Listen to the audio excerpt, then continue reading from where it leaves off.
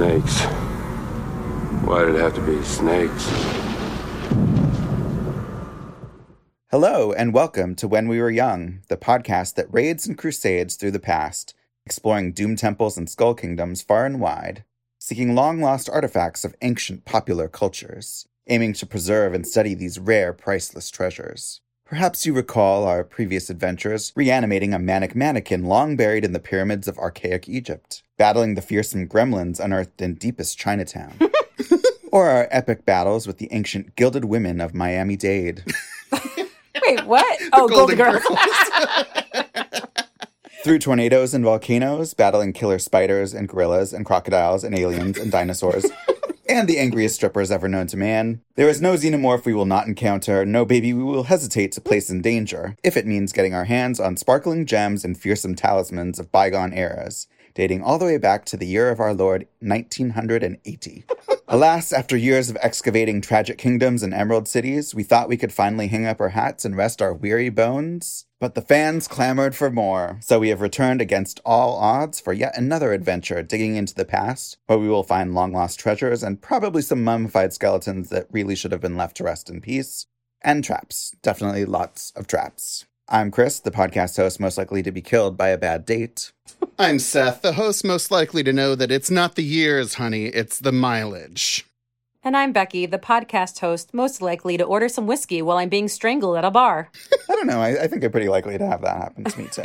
Today we are finally talking about the beloved, revered, and widely celebrated Dr. Henry Walton Jones Jr. franchise, also known as the Indiana Jones franchise, that spanned almost the entire 1980s, starting with 1981's Raiders of the Lost Ark, and signing off with the appropriately titled Indiana Jones and the Last Crusade in 1989. It took us 7 years to do Indiana Jones movies. I think that's crazy. Well, I mean, we were spending that time outrunning boulders, hijacking small airplanes, and trying to cross really rickety rope bridges above a bunch of crocodiles. Come on, be fair, Becky. I think this is the one that is the most requested by fans. We've had it mentioned in multiple reviews. I've been approached in public by strangers and haven't that demanded of me. I don't know if that's related to the podcast, but yeah, so it only took us 7 years to finally actually listen to our fans and what they wanted.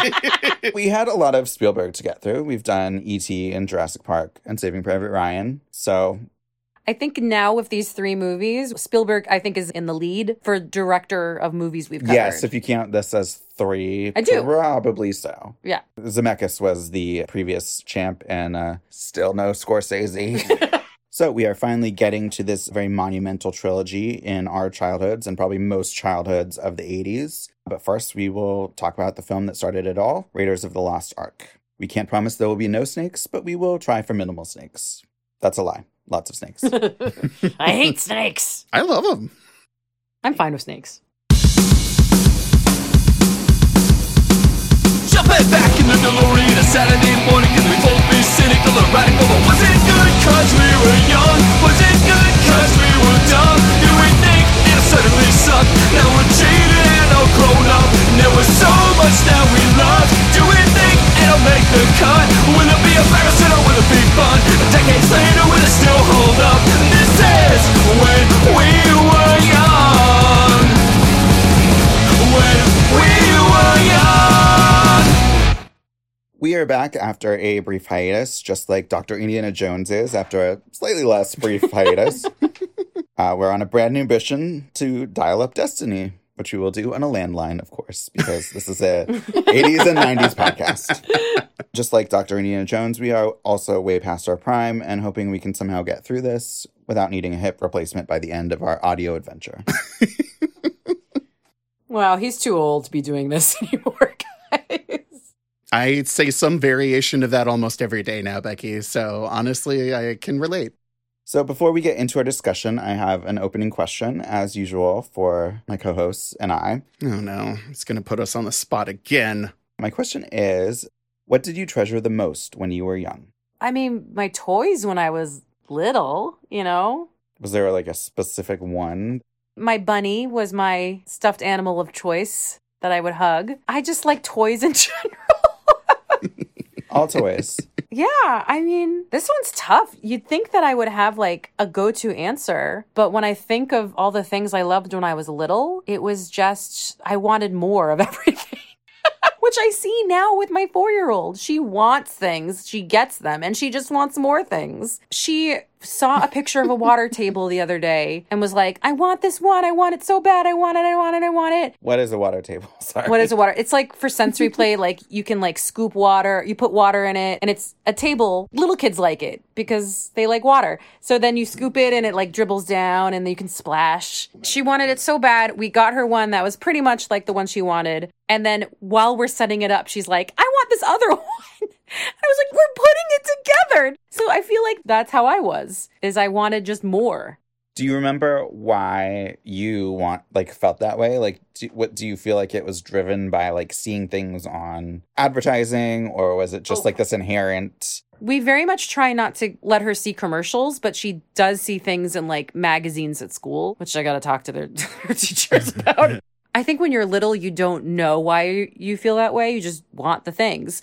But I mean, if I'm doing an analysis on like children, it's because there's so little control in your life. You want to have things that are yours and you can do with them as you please. Well, and also, like all other feelings, desire is a very, very new feeling to someone that young. And so they haven't lived long enough to gain the perspective of like, oh, I feel this intensely about this desire right now. But like 10 minutes from now or 2 weeks from now, I may not feel the same way. So maybe I don't need to make this my number one priority in life at this moment. You don't have anywhere near that kind of emotional experience. And so it does feel all-consuming, you know? And I'm sure that to some extent, like, the desires like that can feel maybe equally as intense for adults, but we've just been around long enough to have a bit more understanding of that. Well, the reason I, like, pressed on that question is just because it reminds me so much of all these, like, caves of treasures that are in these movies and, like, Aladdin, where, like, usually the lesson of those scenes is, like, someone is greedy and is, like, trying to grab all the treasures instead of whatever they came there for. And so it is a lot like a child. That's how I relate to Aladdin. Yeah. I want everything there too.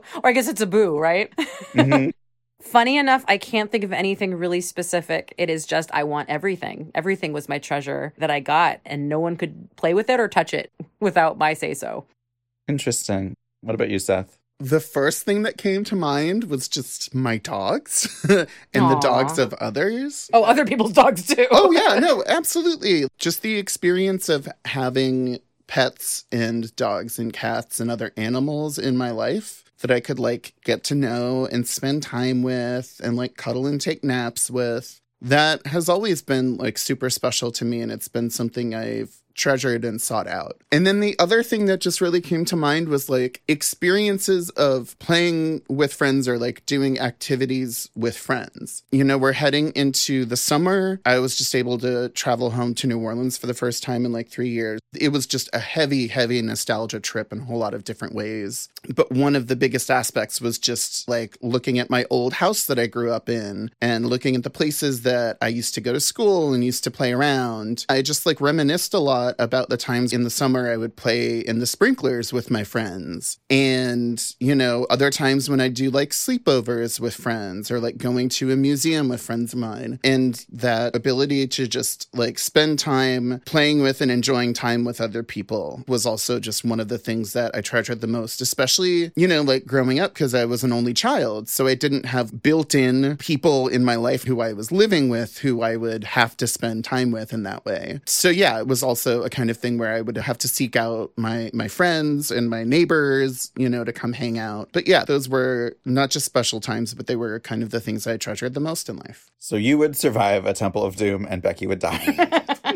Yeah, I think Becky would get Kalimad. I think that's the overall lesson of this podcast episode. For me, like, it came immediately. Like, I didn't even have to really think. Like, maybe if I had thought more, you know, I would have thought of something else. But I was just like, nope, that's it. Is it your Wizard of Oz books? Yes. Wow. Right out the gate. Well done, Becky. I knew his and I don't know mine. It's probably because I'm lugging all 40 books around with me at all times. Yeah, I told you I don't have room for that. Like, I had to clear a shelf for you, Chris.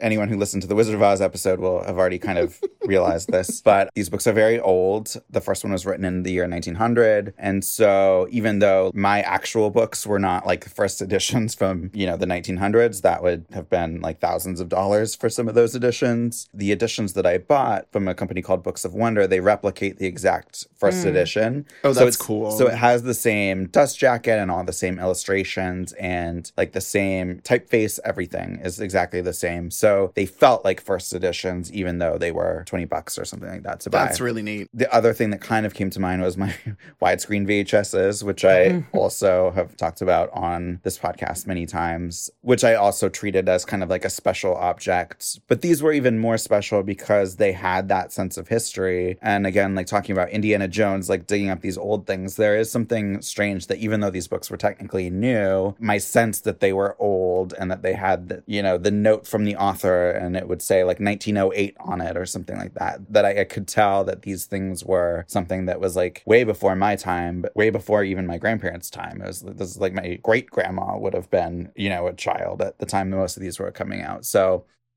just the sense that these were old and had some kind of sense of history did, I think, make me treasure them more. And like they're still on display in my room at home. I can attest. Yeah. Yeah. So Surprised they're not here with you in LA. I have some here and I have some back home. Like I said, there's a lot of them. Oh, so. I was just referring to the ones that were here that I saw on your shelf. Mm-hmm. There are even more. Oh, yes. Okay, There are many more. My mom just remodeled our house, including my room. So everything had to be redone. And we had to have a conversation about which, I had to like approve the bookshelf that they were going to go on and make sure that they were still going to be displayed in the room.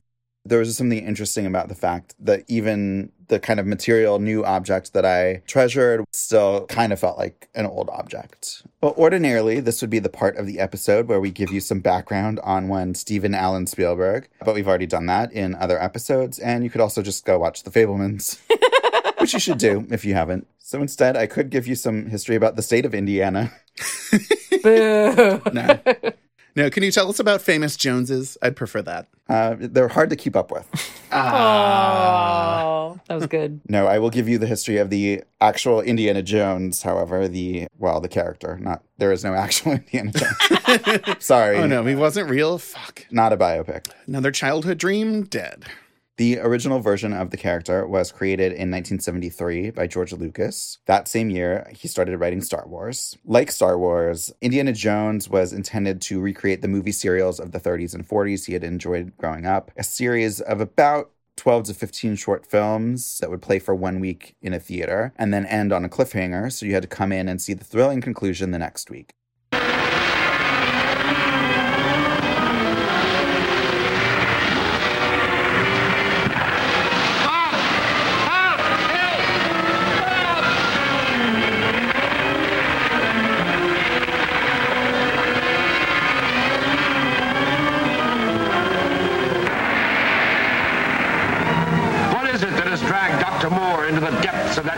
Jungle stream. Will Bob be able to save him? And what of the others, helpless prisoners of the hostile natives? Be sure to see Prisoners of Peril, Chapter 10 of Jungle Raiders at this theater next week.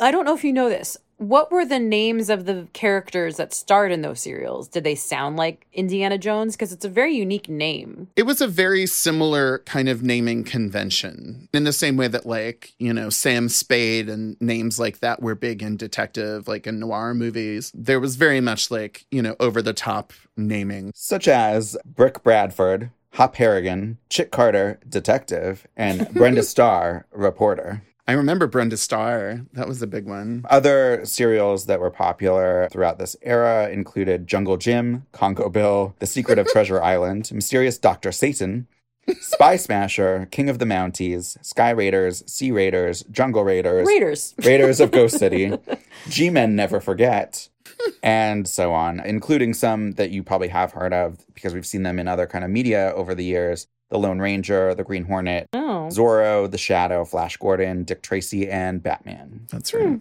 So a lot of these characters obviously first popped up in comic books and then were adapted into serials and then later other things. I'm sorry, was it Bill of the Jungle? Congo Bill. Congo Bill. Congo Bill. Okay, we can move on. Congo Bill Smith. I've made my point. We can move on.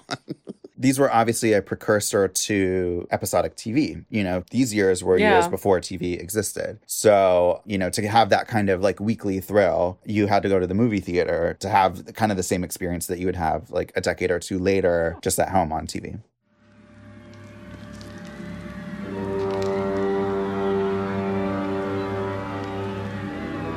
Let us hurry.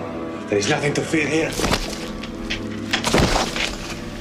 That's what scares me.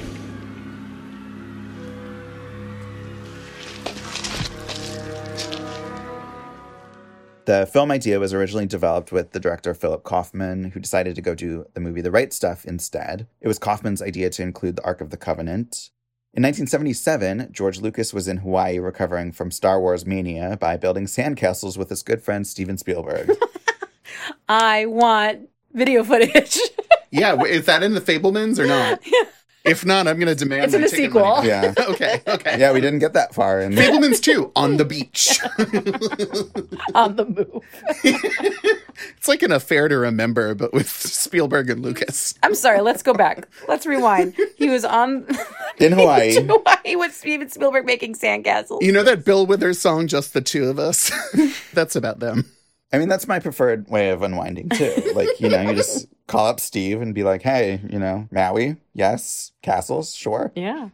Spielberg had always wanted to make a James Bond movie, and Lucas said, I have a better idea. Not necessarily a direct quote, but probably. Indiana Smith. Spielberg eventually changed the name because he did not like the name Indiana Smith. Because there was already a Nevada Smith. Think starring Steve McQueen, there was already a movie. The name Indiana came from Lucas's dog. Oh, They did name the dog Indiana. named him after the dog. Yeah, that's a real joke. It's funny. Spielberg chose Lawrence Kasdan to write the script. Lucas wanted Jones to use kung fu moves and be a rich playboy, funding a lavish lifestyle with his treasures. Like James Bond. Spielberg wanted him to be an alcoholic gambler. Like James Bond. They eventually decided that Indiana Jones needed to be more of a role model for kids, so they went in neither of those directions, really. This was also Spielberg's first film collaborating with Frank Marshall as producer. Spielberg set a budget of $40 million and 87 shooting days. He had been kind of reprimanded for going over budget and over schedule on some of his previous films, notably Jaws. They became kind of like stories in the press that kind of gave like negative publicity. So he was really determined not to do that again. So he secretly set out to make the movie cheaper and faster than even that schedule allowed. And he also thought that that would help capture the spirit of the serials more because those were also made relatively quick and cheap compared to like a feature film. So he did fewer takes than he normally would to capture spontaneity. He thought shooting quickly would help the movie also feel really fast-paced. And with this movie, he felt less ambitious with groundbreaking special effects. On Jaws and Close Encounters in 1941, he'd done a lot of things that were really ambitious and some special effects that you'd never seen before. And of course, those were expensive and ended up causing problems. So on this one, everything that he did, he felt was really attainable. He also felt like those previous movies were all kind of like film school for him, and that Indiana Jones was when he finally had graduated and figured like he knew what he was doing making this movie, and he didn't really have to like make anything up. Considered for the role of Indiana Jones were actors including Bill Murray, Nick Nolte, Steve Martin, Chevy Bill Chase. Murray. They were really going in a comedy direction. Yeah. Peter Coyote, Tim Matheson, Jack Nicholson, Jeff Bridges, Sam Elliott, Harry Hamlin, and most notably Tom Selleck, who would have been cast if CBS had not greenlit Magnum P.I., which they did in part because Lucas wanted him so badly. So they figured, hey, he must be a good thing. We want to make sure that we keep him. A writer's strike then delayed Magnum P.I. and would have allowed Selleck to play the role after all. Aw, sorry, Tom. It's weird to think of Tom Selleck like actually having this role because I think of him as such a TV actor, you know? What would have been? I also think of him as super hammy. Like, I feel like he would have leaned into the comedy of it in a broader way. I don't, it's hard to see the movies working in the same way. Truly. But it's like, in a way you just never know, because maybe he just would have been like what Harrison Ford is to us, kind of. Yeah, we never know. Jeff Bridges actually seems like an interesting idea. Like, I could kind of see that working. Of all those, I feel like he has the right kind of energy that I don't think that would have ruined the movie. I think he could have done it fine. But Harrison Ford was hot back then. Were all these actors hot back then? Jeff Bridges was pretty hot. Oh, yeah. Jeff he? Bridges was a babe. I don't remember. Okay. Your mileage may vary on Tom Selleck, and not my thing, but Yeah. Bill Murray, not so much, yeah. We'll talk about the tone of the movies, but that was really leaning hard into a different kind of tone. Mm-hmm. George Lucas was reluctant to cast Harrison Ford because he was already famous, and he thought it would be better if it was someone that the audience was discovering more and didn't have movie star baggage with them to a new franchise that was supposed to be like a character that you're like coming to new and fresh as the star of a serial. And also didn't think he would agree to do 3 movies because he was very clear that he wanted to make this like a series right away. So they knew from the start it's going to be 3 movies because it took quite a long time to get those 3 movies. Mm-hmm. We'll get to why some of that happened in our next episode. For the role of Sala, Danny DeVito was approached to star but asked for too much money. For the role of Marion, Amy Irving and Deborah Winger were both considered but turned it down. Was he married to Amy Irving or divorced from Amy Irving at this He point? was dating Amy Irving but not married to her. And then he met Kate Capshaw. But then he married Amy Irving. Huh? And then he married Kate Capshaw. Wait, what? Didn't he meet Kate Capshaw on set? Yes, but they didn't get married. I think they had a thing, but then he like reunited with Amy Irving after that. Oh, I didn't know that. Dirty Steven hopping bed to bed, set to set. He's allowed to date. He's a dirty dog, and someone ought to say it. Fablemans 2 will be very raunchy, according to some. Karen Allen had made her debut in National Lampoon's Animal House in 1979 and had a couple of other film and TV appearances before her big break, which was this film. She had a lot of thoughts on her character and the script, most of which she was told there was no room for. Both she and Kasdan were disappointed with the final cut of the film, how it dramatically reduced her backstory and her dialogue. And Kasdan really liked the scene that he had written between her and Indiana Jones, which was cut down a lot in the final version to make way for action. Raiders of the Lost Ark opened in theaters June 12th, 1981, 1 year before E.T., minus 1 day, June 11th. It stars Harrison Ford as Indiana Jones, Karen Allen as Marion Ravenwood, John Rhys Davies as Egyptian excavator Sala, Paul Freeman as rival archaeologist Belloc, Denholm Elliott as Indiana's museum curator Pal Brody, and Ronald Lacey as the villainous Nazi Major Todt. The film takes place in 1936, concerning Jones's quest to get the Ark of the Covenant, a wooden chest covered in gold, which contained the stone tablets the 10 Commandments were written on. Hitler thought they would make his army invincible. Or invisible. Honestly, who knows? Reviews at the time, one from Gene Siskel of the Chicago Tribune, said, Raiders of the Lost Ark is, in fact, about as entertaining as a commercial movie can be. What is it? An adventure film that plays like an old-time 12-part serial that you see all at once, instead of Saturday to Saturday. It's a modern Thief of Baghdad. It's the kind of movie that first got you excited about movies when you were a kid. Pauline Kael, writing for The New Yorker, said, despite its daring surface, Raiders is timid movie-making. The film seems terrified of not giving audiences enough thrills to keep them happy. It's an amalgam of Lucas's follies. There's nothing at stake in Raiders, no revelation, no surge of feeling at the end. The thrills are fully consumed while you're seeing the movie, and it's totally over when it's over. It's a workout. You feel as if you'd been to the desert digs. At the end, your mind is blank, yet you're parched. You're puffing hard. You want relief. Ouch. I mean, that's pretty Pauline Kaelish. Unfortunately, Pauline Kael's review really tainted the interest in Raiders of the Lost Ark. It bombed at the box office. And I've never heard of it. Yeah, no one ever spoke of this movie. We are discovering it here on the podcast. We're like archaeologists, really, if you think about it. I'm joking. The movie made $212 million domestically, $354 million in its original release altogether. It was released again in the summer of 82 and again in 1983, eventually earning back about 20 times its budget. And that is going in with, like, the audience had never heard of this movie and wasn't very excited about it. Over the summer, they were, like, excited about Superman 2 at the time. That was supposed to be the big summer movie, but Indiana Jones trumped it. It spent 40 weeks in the top 10, one of the, like, leggiest movies of all time. Look at the gams on that flick. And boy, that franchise has got some stems on.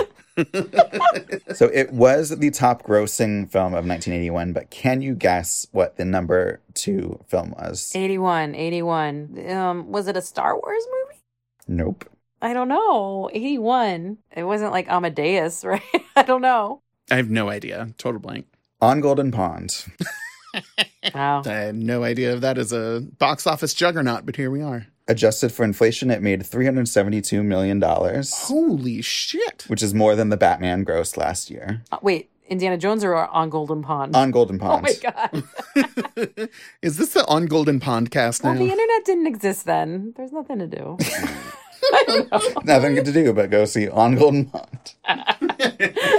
If there were no internet, that's what we'd be doing right now. We would be. Whenever I'd be there's a there. blackout, I just kind of repeat On Golden Pond in my head. I make shadow puppets on the wall of Jane Fonda and Henry Fonda. Raiders also got 8 Oscar nominations, winning 4 of those, 2 for sound, plus art direction and editing, as well as a Special Achievement Oscar for visual effects. It was also nominated for Best Picture, losing to another film featuring lots of running and an iconic theme. Do you know what that was? Chariots of Fire. Yes. Okay. So what is your history with Raiders of the Lost Ark and or the Indiana Jones character? When Raiders came out, I wasn't born yet. Wow, brag much? Because I'm very young. So Last Crusade is the one that I had the most like consciousness that it was like out. I think I was 6 when it came out. That was always my Indiana Jones movie. Although I did watch Temple of Doom fairly often. I had a giant puzzle in my house that was the Last Crusade poster. So I think because of how much time I spent looking at those characters in that particular movie, that became my favorite Indiana Jones movie. I rarely watched Raiders. I don't really even think I watched it at all growing up. Because if I was in an Indiana Jones mood, there were 2 other movies to watch. And that was the oldest one because it came out first. I was not a Raiders person at all. I think I maybe saw it once in my youth and then saw it again like in the Spielberg class. And now I've seen it maybe like 2 more times since then. So let's just say maybe I've watched it like 4 or 5 times in my life. But it took a long time for me to... Like, I knew the opening scene very well just because it was so heavily in pop culture. But other than that, like, I could not tell you what that movie was about for a long time till I was much older. But my mom was a big fan of Indiana Jones growing up. And it was just, you know, it was pop culture. So, like, I knew him as a character probably from a young age. The biggest thing about Indiana Jones with me... There's 2 things. One was in 7th grade that the ride opened at Disneyland. And that was a big deal. Mm-hmm. I remember... When I was in 7th grade, I flew to LA with my family and we went to Disneyland and I was waiting on that goddamn line for hours. And I had met my friend Heather from the internet, who also knows JTT. That's how long ago this was. And we were just singing Mariah Carey's Daydream album the entire... we were just probably annoying everybody in line. There's a whole lot of pop culture in that sentence. Honestly, there was You've so covered much. movies, TV, music. You just like spat out a whole 2 other episodes. Beanie just now. Babies, snap bracelets. Pogs. And I remember we had to wait in line. It's the Indiana Jones ride. Like, you were very, very excited. So that was one giant thing, even more than the movie, I think. And the other one was I was really into Indiana Jones and the Fate of Atlantis, which is a role RPG computer game. Because I was not really into video games growing up, but I was really into LucasArts RPG games. Yeah, And LucasArts was huge. Loved Indiana Jones and the Fate of Atlantis. It came out in 1992. I was probably a little bit older when I started playing it. Have either of you played these kinds of games? Yes. Yes, you, Yeah. but not you. For those that don't know, it's very like pixelated, but it's very like intricately pixelated. You can't really see their faces, but like it's very detailed. And it's just taking you on an Indiana Jones adventure. And you can actually play like with a woman who comes to join him, or you can play Indy alone and you go on submarines and you are looking for Atlantis. And I played that so much. And I have so many fond memories of this that like during COVID, my husband re-downloaded it for me on Steam. And Oh, I was that's playing and I great. played it again. And I was like, I am not a video game person at all, but like him buying these old games for me, like Day of the Tentacle Yes. and Sam and Max and Indiana Jones. And I was just like, these games make me so happy. And even like right before this podcast, I'm looking at screen caps on Google Images and I was just like, I'm so happy looking at these images of this game. Yeah, it's crazy to think about. Truly, like LucasArts was one of the most popular and well-respected video game companies Yeah. and developers for like 15 or 20 years. I'm pretty sure they folded as a business a long time ago. Just so you know, you were not the only one. Did you play that game? No, Fate of Atlantis? I didn't play those games in particular. Like, I'm sure I played them like maybe once, but I didn't like own them and have them. But a lot of my friends were total devotees of all of those. They were one of the heaviest hitters, like right up there with Nintendo and Sega. Yeah. So, I mean, we could do a LucasArts podcast and I would lead that one. But that was like Indiana Jones to me while I was a child. Like, that's what made me excited for them, is that I did enjoy those movies, but it was really the video game, I think, and the puzzle of the poster. The posters are great. And the ride. It was And the an ride. experiential relationship you Yeah, had. it was a lot of things. It wasn't just the movie. What about you, Seth? So, like Becky, I grew up in an Indiana Jones household.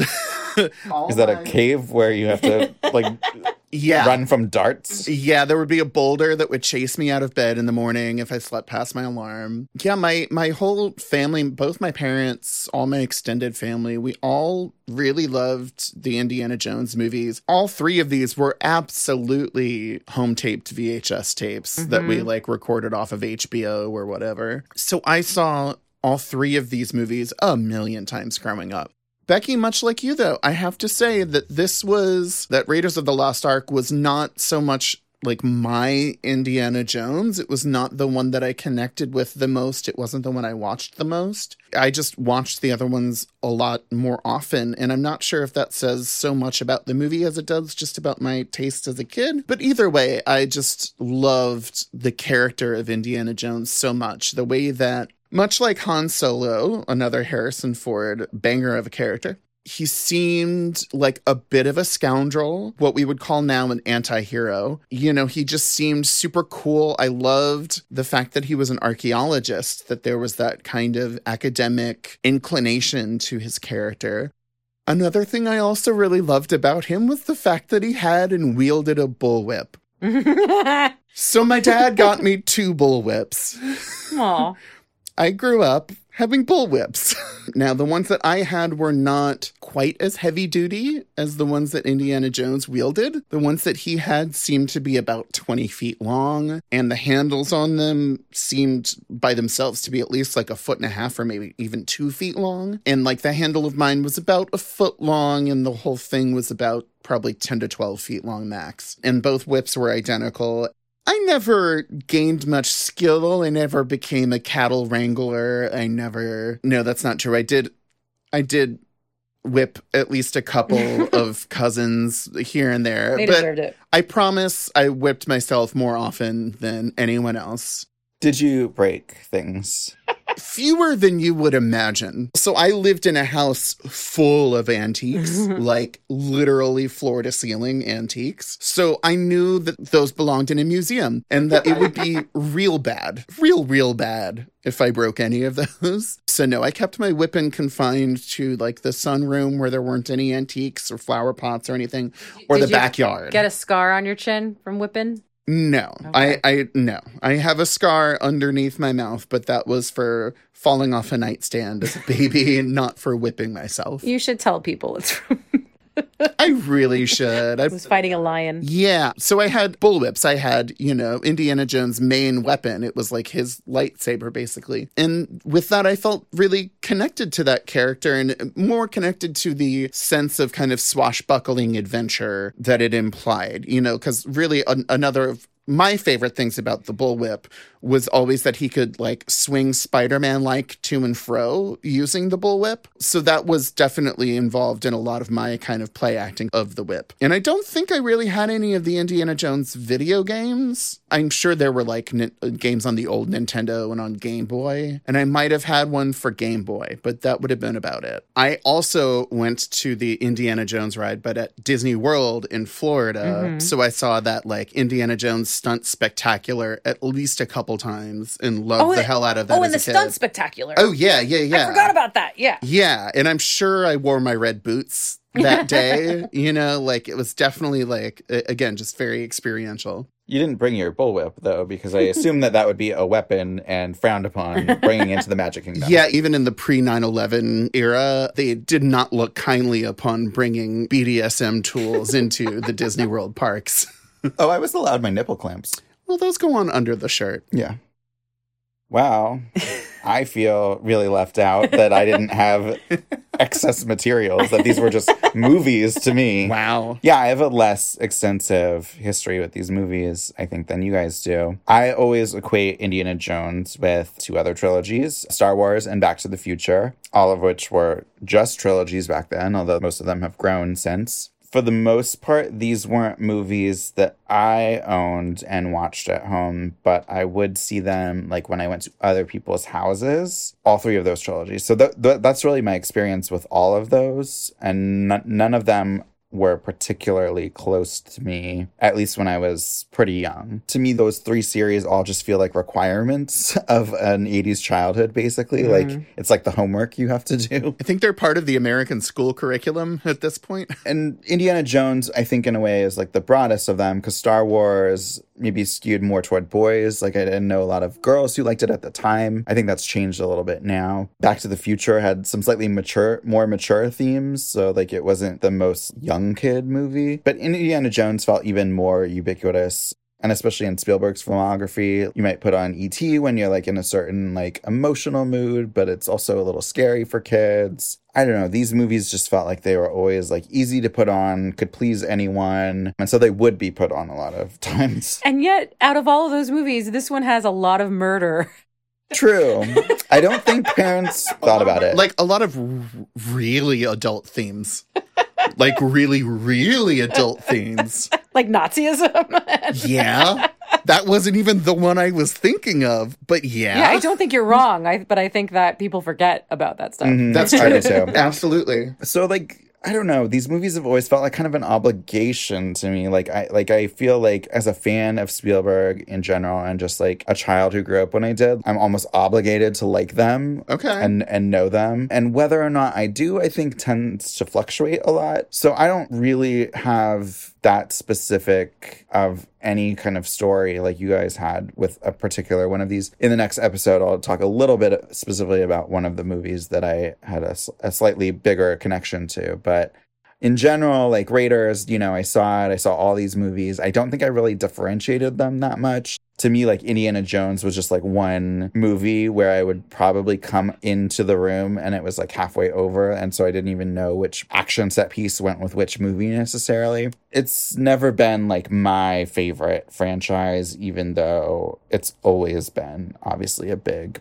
part of culture. Now, what does this ark look like? There's a picture of it right here.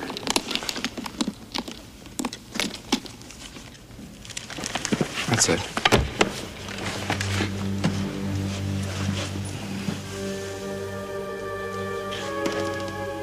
Good God. Yes, that's just what the Hebrews thought. Now what's that supposed to be coming out of there? Lightning. Fire. Power of God or something. You're beginning to understand Hitler's interest in this. Oh, yes.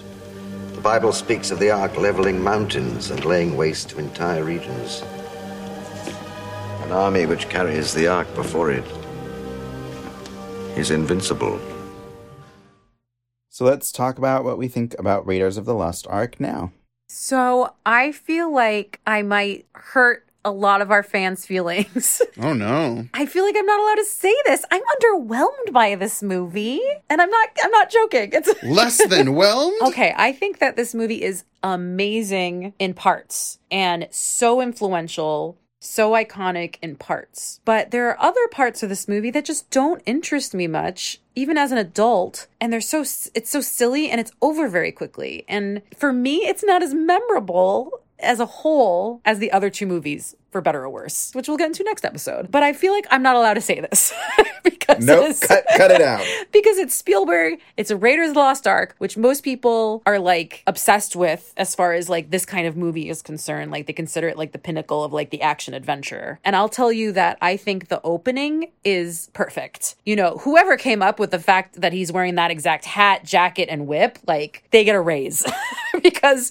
perfect. Like as far as like introducing a character and just being in pop culture from then on, like that's hard to do. And I think that he's worth being as popular as he is because it's just such a great introduction to this character. I think Harrison Ford plays him fantastically. But just as much as some sequences in this movie are so great, I just feel a little underwhelmed, which doesn't mean that I think that it's like bad, but I just like, I walk away kind of like not caring. And I think part of that might be not seeing it with a big audience. I think this movie would very much benefit seeing it in a big audience and people going, woo, and like, yeah, and cheering. And also on a gigantic screen with super loud surround speakers. Gigantic screen. And it's not like I was distracted. Like I watched this when my kids went to bed. Like I was watching it. But I think it benefits with that. And I got more thoughts, but except Becky, I must join you in saying the forbidden.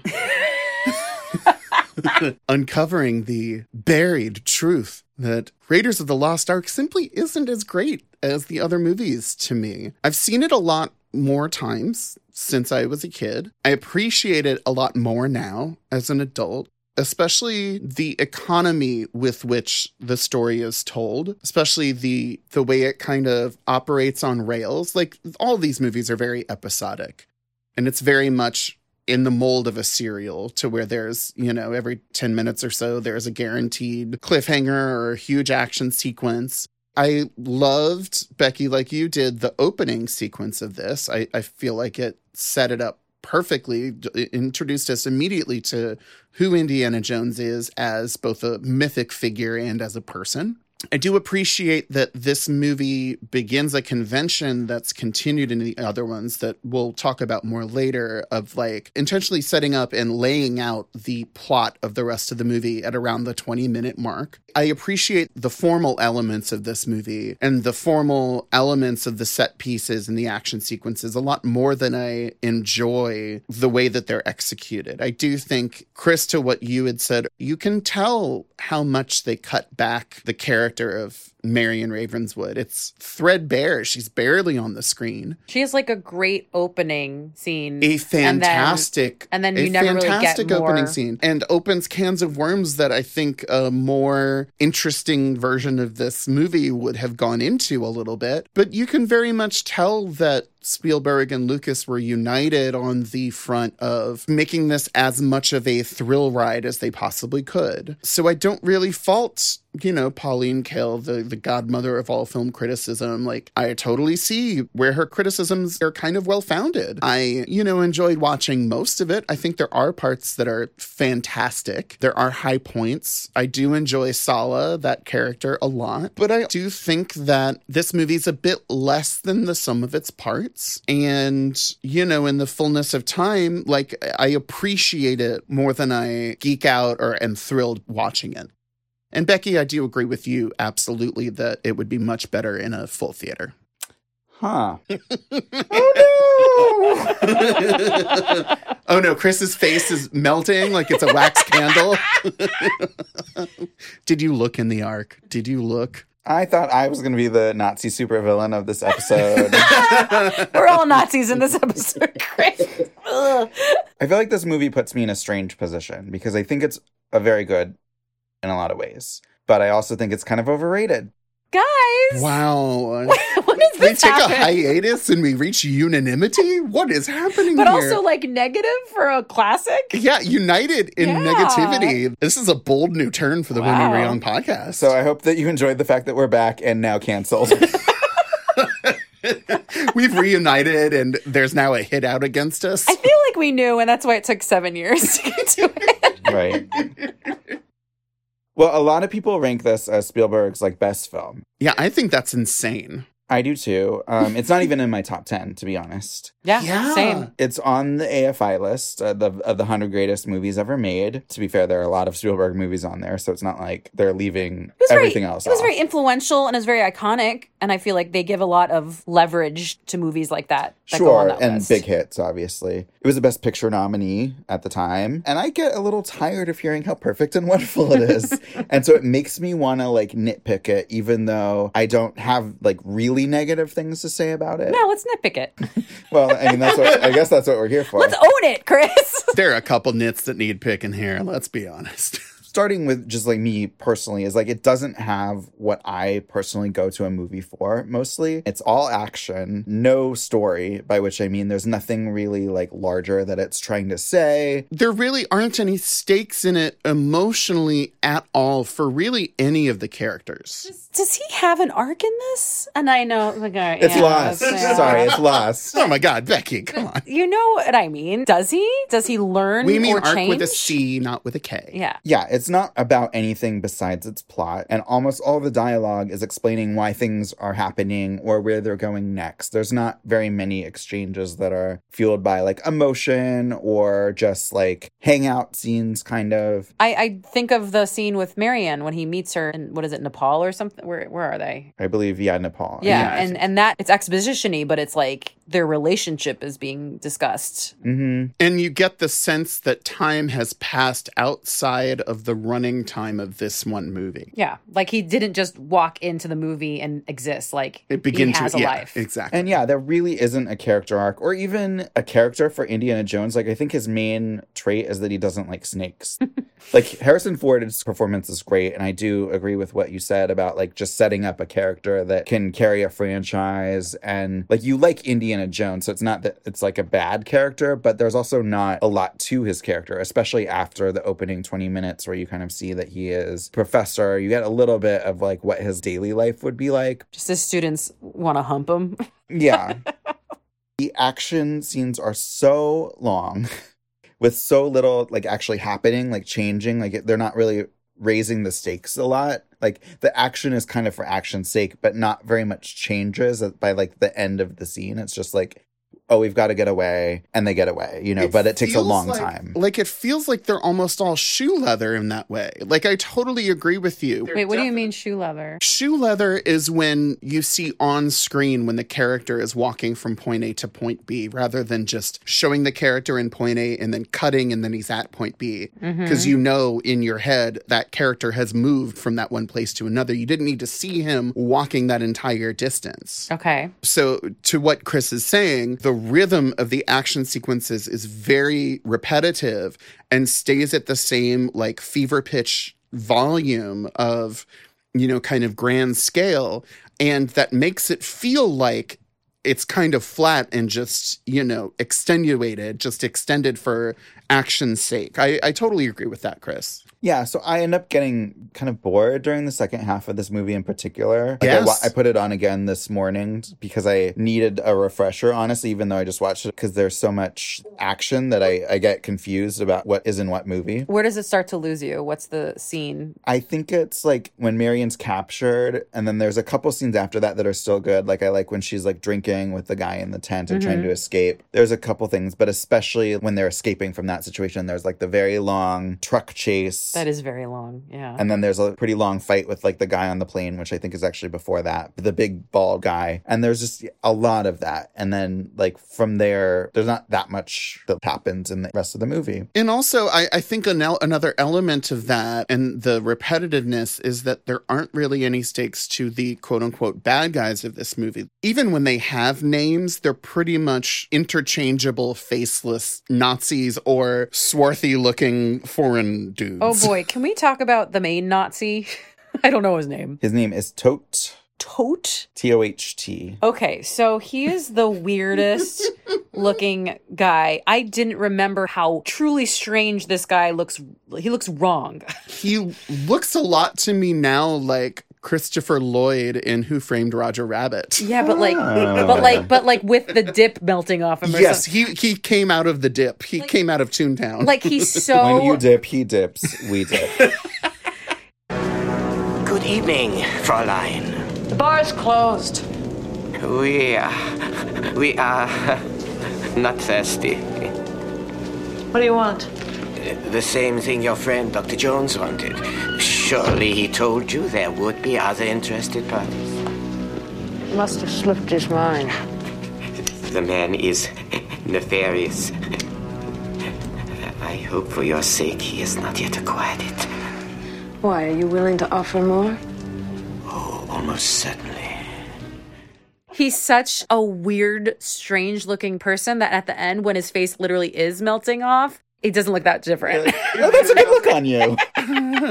Honestly, it was a glow up. It was a glow up. There was a shot of him with his hat off, and he had the weirdest bald spot. Do you recall this? I feel like I'm gonna have to find a photo. A spot? No, it's like No. baldness, but not like, it looks so strange. Also, he's just completely one note. Like, there's no levels there. Well, He's just completely one note villain. I was going to say, like, I thought he was great casting because he is very memorable and creepy. I thought it was good casting. He's memorable, but like the character itself is just like a complete, paper thin villain. I think, like, a lot of things in this movie has a great entrance, like Marion does, like Indiana Jones does, and even Indiana Jones, I think, kind of like falls off in the second half from, like, I mean, obviously there's a lot of action he's doing, but he's not doing much, like, to affect even the plot. And I think that's the same thing with this guy, is like, he looks like a scary villain that he's going to do really bad. And they even kind of make that joke where he has like something that he takes out and then it ends up being a coat hanger. That was the weirdest joke. I feel like I knew that was going to happen because I've seen this movie before, but this time I was just like, hold up. Like, what is that joke? Why is it a coat hanger? But I think that's funny, but I think that you also ideally would give him a moment where he does do something really horrendous that you remember him by, or that you give him a clear motivation. I think a big part of the problem is that there's nothing personally at stake for Indiana Jones. He just wants to get this thing to not have the Nazis get it, and it's kind of vague what happens if the Nazis do get it. And it's like Hitler is technically kind of like the villain because we don't want Hitler to get this thing, but Hitler's not in the movie. And so this guy is kind of representing Hitler, but even he doesn't do anything that bad. Like, what, right. If you didn't know what Nazis are, like if somehow you just like skipped, history class. Or you were a little kid. Yeah, like, I mean, even I think little kids kind of get it, but it's like, that these are bad guys, it's obvious, but you don't know why or how. And so it's all on the audience to kind of fill in the fact that these are very, very bad people, and that if they get this, who knows, they would use it for the Holocaust or something like that. But that's not mentioned here. Yeah, I feel like we should put an even finer point on it. And I haven't really thought of it this way until now, but thinking about it, I'm uncomfortable with the degree to which all of these movies kind of make the Nazis seem a lot more like just incompetent buffoons than strategic and methodical mass murderers. Yeah. And I hadn't really thought of that until what you were just saying now, Chris. But the more I think about it, the worse it sits with me. The way that they kind of just invoke the most surface level symbolism of Nazism, just literally the word Nazi itself, the swastika, and the weird over the top Germanitude. But they don't give that any of the literal weight that would have in the real world. And to me, that does kind of feel like it's cheapening the meaning of those things as symbols. I think it's hard because this movie is made for families, that getting into the exact deeds that the Nazis have done is making it really, the tone, less fun and more dramatic and horrific. Mm-hmm. So I think that that's deliberate, that you just know Nazis equal bad and that's all you need. At least that's what I would think they're thinking. Oh, no, at absolutely. the time. No doubt. Like, I think you nailed it. I think that's exactly how they thought of it. I just think that why I'm seeing it this way is just the times that we're in now, where the sentiments behind those symbols are kind of on the march again in this country and worldwide, really. Watching things like this makes me think of the ways that imagery and the ways that invoking that as kind of a faceless enemy it's not like this movie does anything to excuse Nazism or anything like that. Like, far be it. Like, I'm not saying that at all. I'm just thinking it's interesting now to look back on the way that these things were kind of turned into easy cultural references, when I think that they could have just as easily picked other bad guys who had, you know, more fully formed motivations behind them. You know, because another thing I found really weird kind of rewatching all these movies now is that I never really thought about the kind of more anti-hero side of Indiana Jones, and the way that it's at least inferred a lot in the first movie that he's stolen artifacts for himself, or at least done it for more dubious means. Yeah, can we talk about that? Because this was surprising to me. Because when I think of Indiana Jones, I think of a very smart professor, altruistic, saying it belongs in a museum, like you can't steal it for your own gain. Like the world is owed this artifact. But is that him? Am I wrong? Because, and in some of the other later movies too, isn't he like stealing things and giving it to bad guys? Like, not to jump ahead, but in Temple of Doom, doesn't it start off with him giving like the Chinese mafia guy some artifact, and he only like, you know, fights him when the mafia guy tries to double cross him? Like, he was just a guy for hire. Exactly. Right? Well, I do think that the first movie puts that anti-hero element a little bit more at the forefront, and then in the other two movies that he becomes more of a kind of comic book superhero type of image. But rewatching especially this first one, like, it really occurred to me the way that they, again, I think, intentionally avoid delving into his less savory aspects, but they make a lot more references to it. And to me, a much more interesting version of these movies would grapple with that and grapple with what it means to steal artifacts. Because look, also Indiana Jones talking about how this quote unquote belongs in a museum. Most of the artifacts that are in most of the West's museums are stolen artifacts that were taken from the indigenous people who created those artifacts. So, like, there's a whole history of colonialism and plunder and theft and exploitation, and to say nothing of, like, genocide. And obviously, in a family movie, you couldn't go into all of those subjects. But in a movie that's about a guy who steals artifacts, you absolutely could have gone more into that subject, and you wouldn't have to make him a horrible supervillain or a bad guy to do it. But I just thought that would have been really interesting to go into. And they make reference to these interesting and intriguing things that would really deepen all of the characters and deepen and make more complicated all of their relationships and raise the stakes of them. And they just don't. They just make references to it and then go on to the next action sequence. I think there's a good devil's advocate argument to make to a lot of these criticisms. I kind of share like both sides. I have some of these same thoughts, and these are some of the things that hold me back from like loving this movie as much as a lot of people do. But like while I was researching these movies and thinking about what the intentions were in recreating these serials, so like Nazis were the de facto bad guy and were very generic in all kinds of 40s movies onward, and they weren't really fleshed out at all. And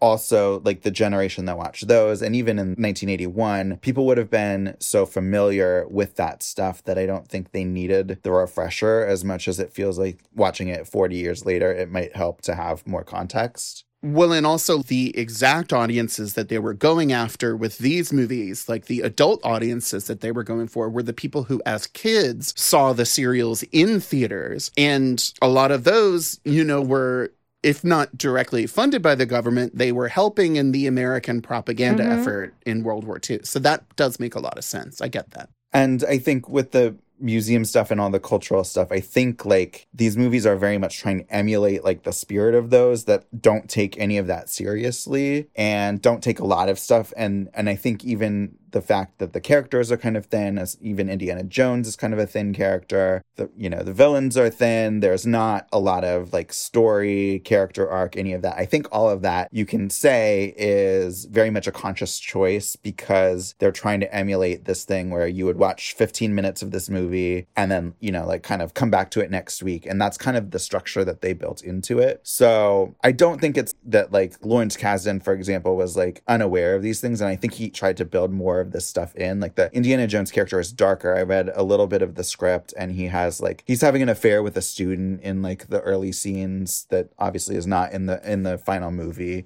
So there are more things that make it feel more like a movie with characters. But I think the intent of it for Spielberg and Lucas was very much like, this is a ride, a fun thing, something that's not meant to be taken seriously. And we're not going to examine any of the things that we might examine if this were like a movie that we had different kind of intentions for.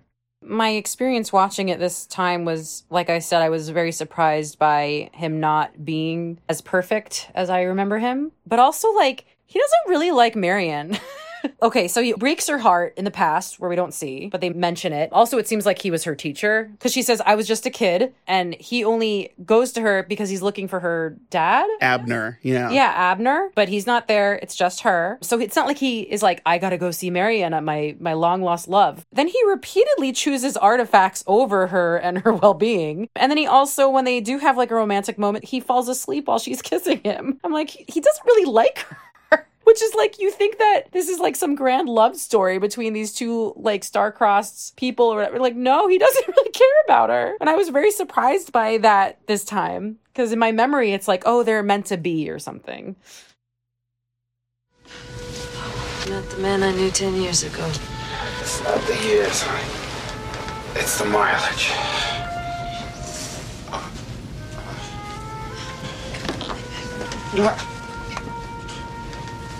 Please, I don't need a nurse. I just want to sleep. He's such a baby. Marion, leave me. How's this here? Go, Ray. Yes. It hurts. Ow. Well, goddamn it, anywhere doesn't it hurt? Here.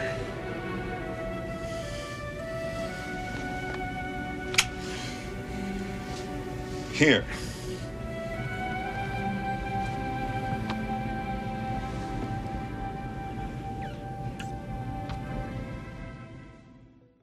It's like he does see women as objects, but he sees artifacts as more important objects.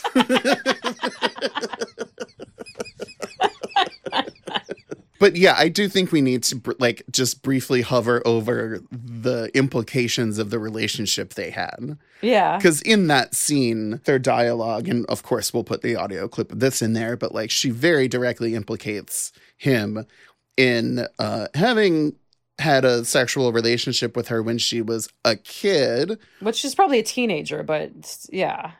I read a little bit of this. I know that I didn't do nearly as much homework as Chris did, but I read a little bit about this, and really what they wanted it to be was that she was 15 or 16 at the oldest. Lucas wanted her to be young, and other people talked him out of that.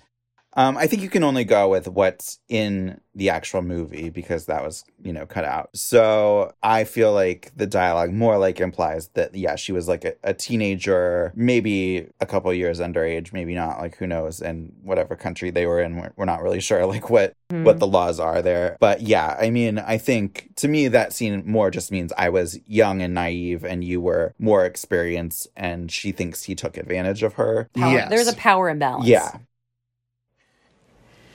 Indiana Jones. Always knew someday you'd come walking back through my door. I never doubted that. Something made it inevitable. So what are you doing here in Nepal? I need one of the pieces your father collected. I learned to hate you in the last 10 years. I never meant to hurt you. I was a child. I was in love. It was wrong and you knew it. You knew what you were doing. Now I do. This is my place. Get out! Mohan, Temigru, Bulianu. I did what I did. You don't have to be happy about it, but maybe we can help each other out now. I need one of the pieces your father collected. Bronze piece about this size with a hole in it off center with a crystal. You know the one I mean? Yeah, I know it. Where's Abner? Where's Abner? Abner's dead.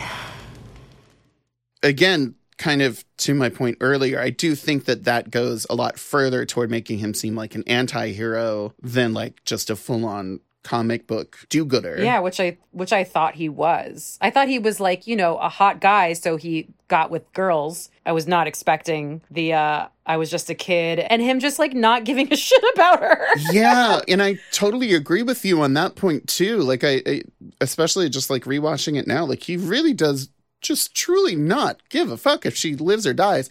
And I like the character of Marion a lot. I wish that she had had more in this movie. Chris, you mentioned earlier that scene where she's like drinking with her captor, trying to get one over on him to like make her escape. I loved that. I wanted that to keep going. Like, I wish the movie had just had the balls to take a break from the indie show for a second. Yeah, I love how Marion's superpower is drinking. Yes. We meet her and she's like out drinking this kind of burly man. Then when she's in a fight scene, she like takes a shot of whiskey like that's pouring out of a bullet hole while she's like running for her life. And then later like uses drink to kind of get her captor drunk and then get away from him. And it fits because she owns that bar that Indy meets her in. Like, it's like, I feel like this movie would have been so much better with whatever it was with Marion that they cut out. Yeah, I don't think I really see him as not caring about her. He does think she dies for a while, and he's pretty upset about that. Is he pretty upset? He leaves her to die a few times because he's like, the artifact. Yeah, he's like drowning his sorrows in drinking after she dies. He says something to Sala that's like, oh, like, you know, Marion's dead. Like, he's upset. I don't remember it.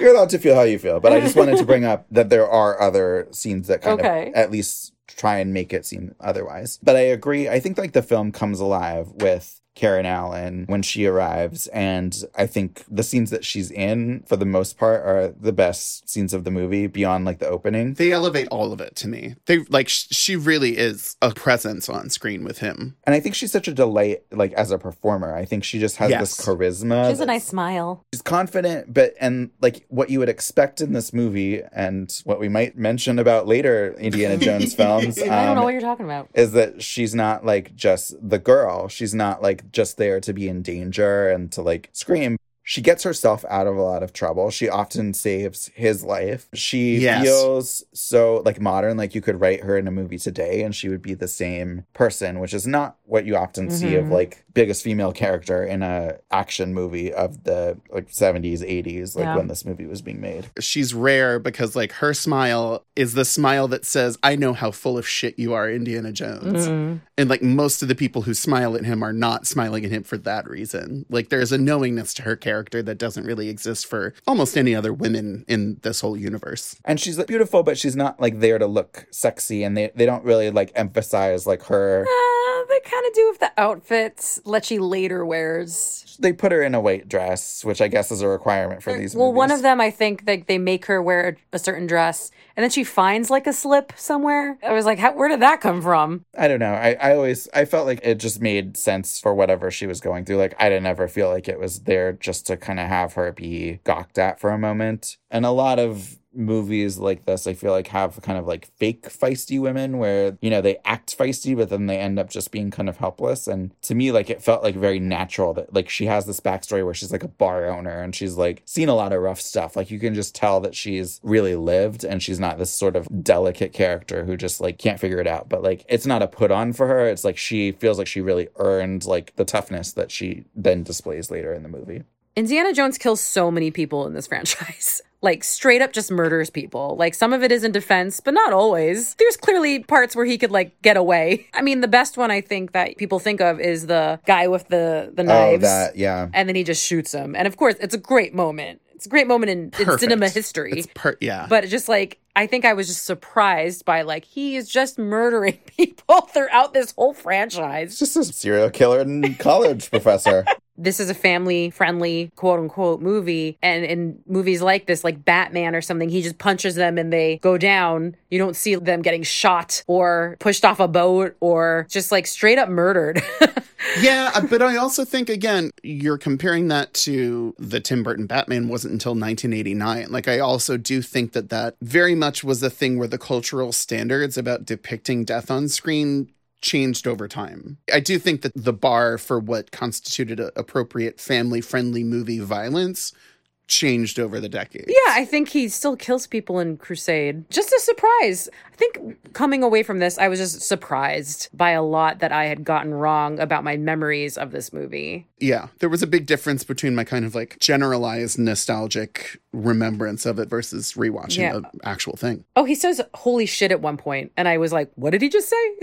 Like, again, I thought he was like a superhero, like a role model for kids, and he's like cursing in this movie. It was not alarming. It was just surprising. Like, don't think that's in the new Indiana Jones movie. Yeah, I mean, human life, the concept of it is pretty cheap in these movies. And I think it goes along with kind of the stakes, because one of the things that I think is kind of ironic is that these movies are based on those serials that supposedly left everyone in such suspense at the end of every, 15 minutes. Like, they would always end with someone like dangling off a cliff. That's where the term cliffhanger comes from. And it's like, how are they going to get out of this? And you would have to wait a week. And someone, I think, involved in making these movies, like, described that as like, you would, like, if you were a kid back then, you would really spend like all week thinking like, oh my God, what are they going to do? And like puzzling it out. And in this movie, all of these movies really, like, you never feel much of a sense of suspense for these characters. Like, you don't actually think Marion or Indiana Jones is going to die. Like, even when Marion supposedly does die, did anyone actually like buy that? Like, I don't think so, because these movies just don't have the sense that someone we like could die. It's like the bad guys die very quickly and kind of cheaply, but there's no sense that anyone good, like, even could die. Like, it's not like a lot of these movies would kill off a main character anyway, because that's just not something that happens usually in like a kind of family-ish friendly film. But at least in a lot of them, you feel some kind of stakes, and I feel like you don't actually feel that suspense in this movie. And what I also find that's kind of missing as a Spielberg movie is like a sense of awe, which he does so well in so many of his movies, and making characters relatable. I mean, like movies like E.T. and Jaws and Jurassic Park, I care so much because I'm invested in their personal stories, and I'm sort of feeling shocked and scared through them. Like, he's so good. Like that Spielberg shot of someone either frightened or kind of in awe of something, like, it's a mirror for the audience to then like that you feel that kind of same sense. And Indiana Jones isn't like a relatable person, and really no one is. Like, you don't have that sense of, oh, I'm like this person, like this is where I would be in this story. Like, it all feels like it's happening kind of in this its own universe that, like, I don't know, I guess I find it more alienating than a lot of his movies. And also, I don't think the movies, it's not like they look bad, but it doesn't have like the kind of iconic shots or like even like effects that I'm like, wow, like I haven't seen that before. Like the dinosaurs in Jurassic Park or the aliens in the various Alien movies, like they're usually so creatively designed, and it's like beyond maybe like the opening temple scene with the giant boulder obviously is very iconic. There's not a lot like in this movie where I'm like, that looks great, or like I want to see that shot was again. And that was very much on purpose. Like in some of the reading that I did a couple of days ago, like I saw that like Spielberg especially really set out intending not to reinvent the wheel with anything, and not to like have to invent totally new animatronics for a shark or anything like that. Yeah, but that shit at the end was bad. The face melting like effects do not hold up. And did they even work then? I think they were supposed to be kind of goofy. Like I think they're supposed. No, I absolutely think they're supposed to be not goofy, but like visibly handmade, like in the same sense of like a Ray Harryhausen movie, like from the way back. See, to me, that didn't work because everything else is just so serious in that sequence, and it just breaks the tension. I feel like of like, oh, this looks so stupid. I don't think it breaks the tension. I think it suitably comes about as the exclamation mark of that sequence, because you're supposed to believe that Indy and Marion are hanging on for dear life in the face of that. And yeah, but I don't believe it because the goofy skeleton face melting effects are comically bad, I think. Well, yeah, I mean, I think that goes with like what the expectations for these movies have become versus what they were intended to be, and I think what they were received as at the time, because so many people who saw them at the time who were either adults who had seen the serials and knew what they were referencing and were enjoying that sense of fun, like the recreation of it, or kids who aren't sophisticated enough generally to like, they're going to enjoy these effects because they don't want to see a realistic face melting. They want to see a fun face melting. Like this is the kind of horror. It's horrific, but it's not like horror. It's like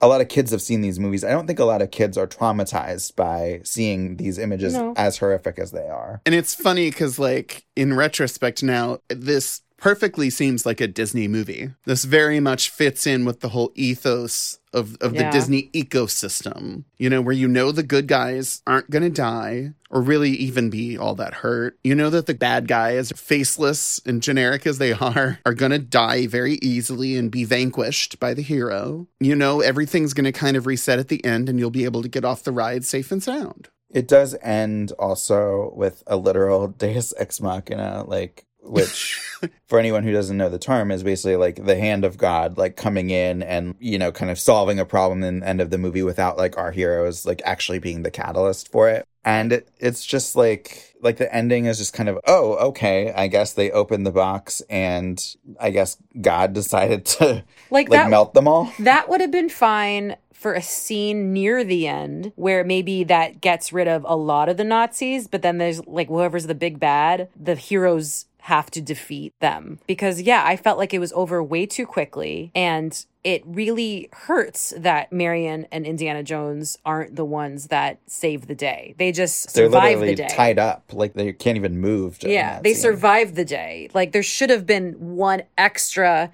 thing at the end that they're responsible for, like teaming up together, and it's a very underwhelming ending. And I think that's why, even though I liked a lot, I feel like I'm being more negative than this movie even probably deserves, but because it ended, I think, really underwhelming, that I just left feeling underwhelmed. I see what you mean. I think Deus Ex Machina is a bit more warranted in this movie with this particular story than it would be in almost any other circumstance. Because it literally is Deus. Because it literally is. Yeah.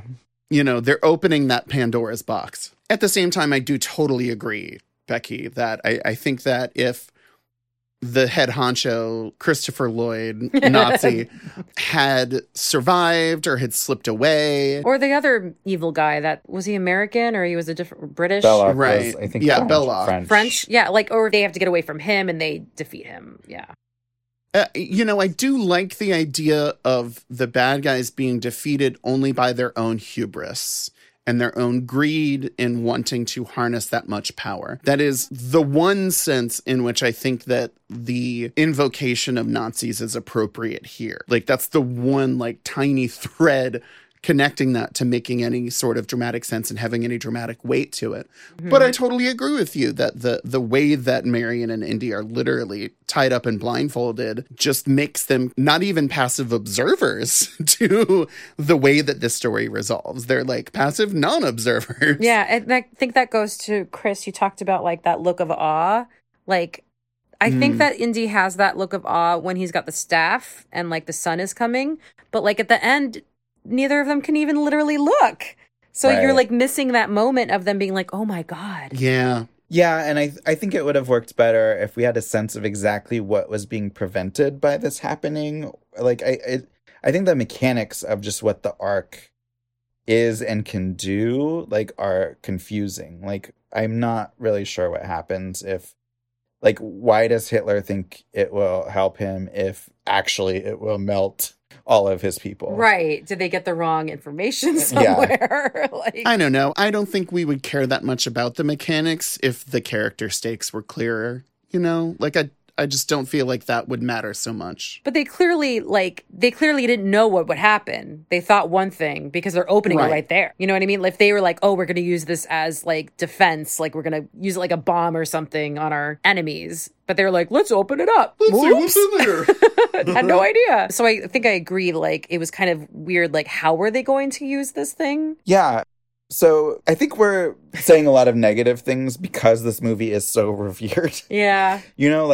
I want to reiterate that a lot of this movie is really well made and there's a lot of great stuff in it too. It's very well choreographed, as always, from Spielberg. The fucking ball in the beginning is amazing. That thing is great. There's so many good ideas in this movie. Yeah, no, again, there are so many parts of it that I love. I just don't think that it adds up to anything more than the sum of those parts. Yeah, I mean, that's really it. And I don't, again, I have no hatred or ill will toward this movie at all. Found it, for the most part, super fun to watch. I did end up rewatching it again just to try to catch some of the plot that I knew that I had missed. And of course, we'll talk about the other movies in our next episode, but I think they were starting something here that they perfected more effectively later on. I can say something nice. Indiana Jones in that smoking jacket is my fetish. He is so hot in that smoking jacket. Do you know what I'm talking about? Do you recall this smoking The jacket? most famous Indy of all? When he's at home? Is that when he's at Yes. home? Okay, kind He's of. so hot in that smoking jacket. I think he's a mega babe in many situations in many of these movies. Like, I think that is most certainly a big part of the appeal for me. I also think he has a great entrance in this movie where they just like they hold back on showing his face for a long time and he's kind of in shadow. And I think the entrance that they give him when he he's shown when he finally like whips somebody is a bit of a homage to John Wayne's entrance in Stagecoach by John Ford, who we know, especially if you've seen The Fabelmans, is one of Spielberg's idols. But that was like the shot of John Wayne that just like kind of made him a star. That was just like, whoa, announcing a new hero. And it's very much kind of replicated here. So he always knows how to like introduce a person. Like I have so many complaints for movies where you just like see the lead and I'm like, give him a moment. You need a moment. Listeners, I wish you could see the intensity with which But Becky like is even saying just this. walking out of the shadows, the way that it's filmed is a moment. Like Yes, like give it a absolutely. moment. Absolutely. he has another moment when he first sees Marion and there's like the big shadow of him. I read some interviews, like Spielberg was very deliberate about like exactly how he wanted that to look. Yeah, and you have an amazing character design when you see a shadow and you, the viewer, are like, I know who that is, like just from the shadow. Yeah, and again, that very much goes to like how I loved the opening sequences of this movie so much. And I felt like they just didn't really have the follow through in the rest of it to match that. Are we shitting on this movie? I think we're justifiably pointing out reasons why it is not perfect, but it is still a good time at the movies, I think. You know, I mean, I think that people who are prone to interpret any kind of slight disagreement or, you know, any kind of critical opinion as an attack and an assault on their own personal fandoms, like people are going to be insulted by whatever they're insulted by. And again, none of us have said it's a bad movie. It's just that there are a lot of parts that we love and it doesn't add up to all that much more than that. I think it's a very good film. And obviously holds a very important place in pop culture as like the first of the series. And the blockbuster that it was, it kind of rescued Hollywood from a bit of a slump at the time. There weren't a lot of big movies in like the year leading up to this. Thank God for On Golden Pond, I guess. But also this movie. We all have our favorite Spielberg movies in general that I think get a lot of criticism. And this one I feel like escapes criticism a lot. And so it kind of feels cathartic to be able to really dig into it in a critical way. Even though I think a lot of these things can be seen as choices, like I said, like by trying to emulate these serial movies that were very kind of plot driven, like not big stakes, at least in terms of like the emotion of the characters, but just kind of like sort of generally big stakes of like, like don't let the Nazis get this thing. I get what they were going for, but it also just like isn't personally like what I value the most out of movies, which tends to be like character and dialogue or, you know, kind of like resonant themes. Like none of that is really here. Like this is really just trying to entertain you and kind of keep you on the edge of your seat. Like what Becky said earlier, like if I'd seen this in a theater, which I did, you know, back in the Spielberg class, and I think it was probably like a lot of fun to watch it in that class. I mean, we did it every week with a different movie, so I don't specifically remember this one, but like I think that's the right environment. And I think if I were seeing it in a theater, it would still be really fun because it's all this action is playing on a big screen. At home and studying it kind of critically, yeah, there isn't a ton to dig into beyond just like the action that you see. It's never been my personal favorite Spielberg movie by any means, but no hate. We still love you, Raiders, or at least like you. I don't know. Seth is looking. Love you. Yeah. My eyelashes. We have notes that if you had on our eyelids. 3 eyes. on our eyelids. Yeah. We have lots of notes. Now that we have thoroughly rated The Lost Ark, we still do have a Temple of Doom and then one last crusade ahead of us. Tune into the next episode of the podcast to hear our thoughts on the Indiana Jones sequels. And that's all the whipping we have time for on this episode of When We Were Young. The When We Were Young podcast is a production of the MFP Studio in Los Angeles, California. If you've enjoyed this, please follow us on Facebook, Twitter, and Instagram, and contribute to us on Patreon at patreon.com/whenwewereyoung so we can bring you more episodes of this show. I have been Seth. I'm Becky. And I hate snakes. I hate them, but mostly spiders. Don't worry, Temple of Doom's coming up.